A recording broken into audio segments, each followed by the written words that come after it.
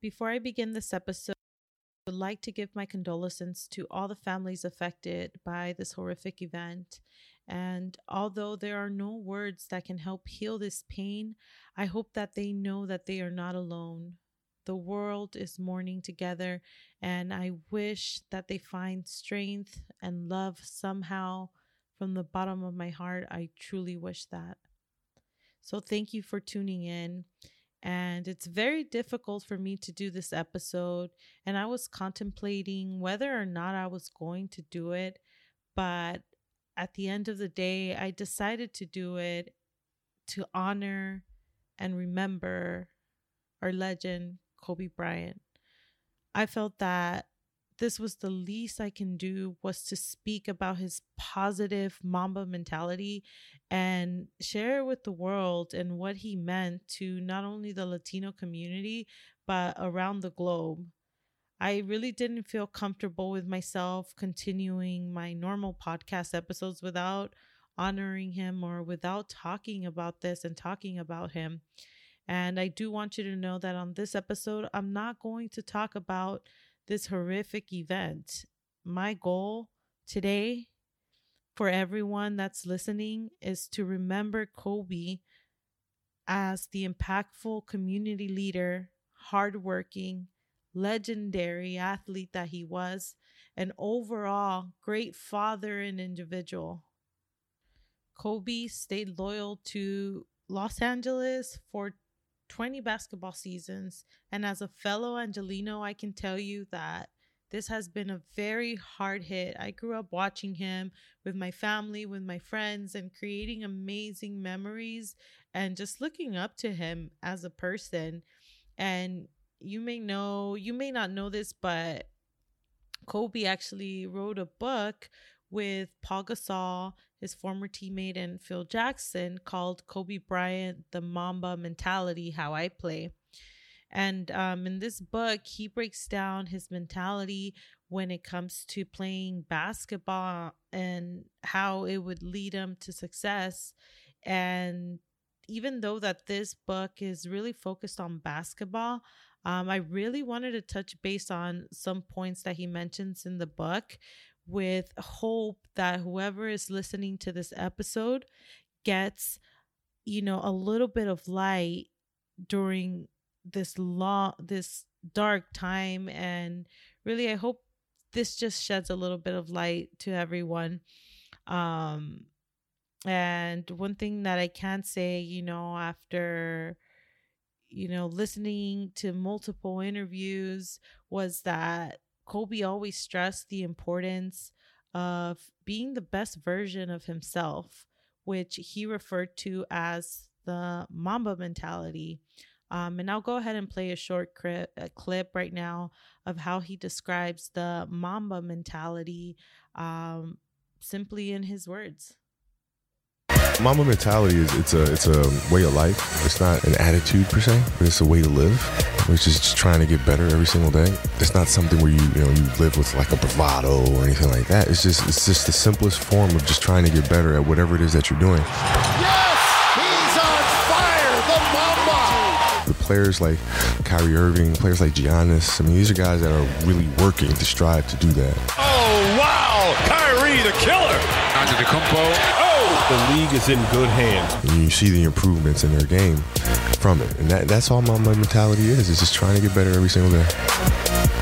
Something that I did learn from Kobe was that regardless if he won, if he won a game, a championship, he still strived to be the best he could be.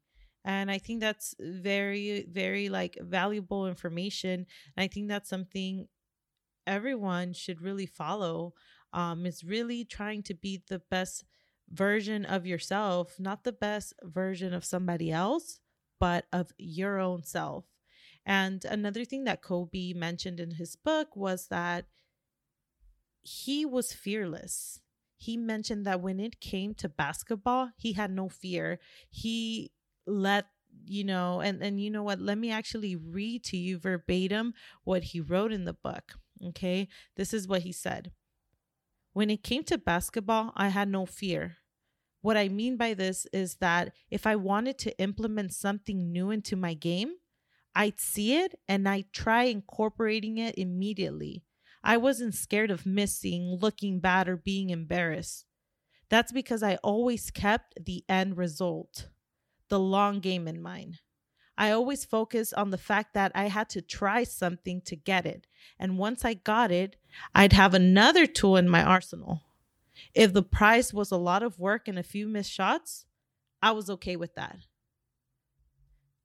Man, like simply just reading that, like just touches my heart of how hardworking and dedicated he was.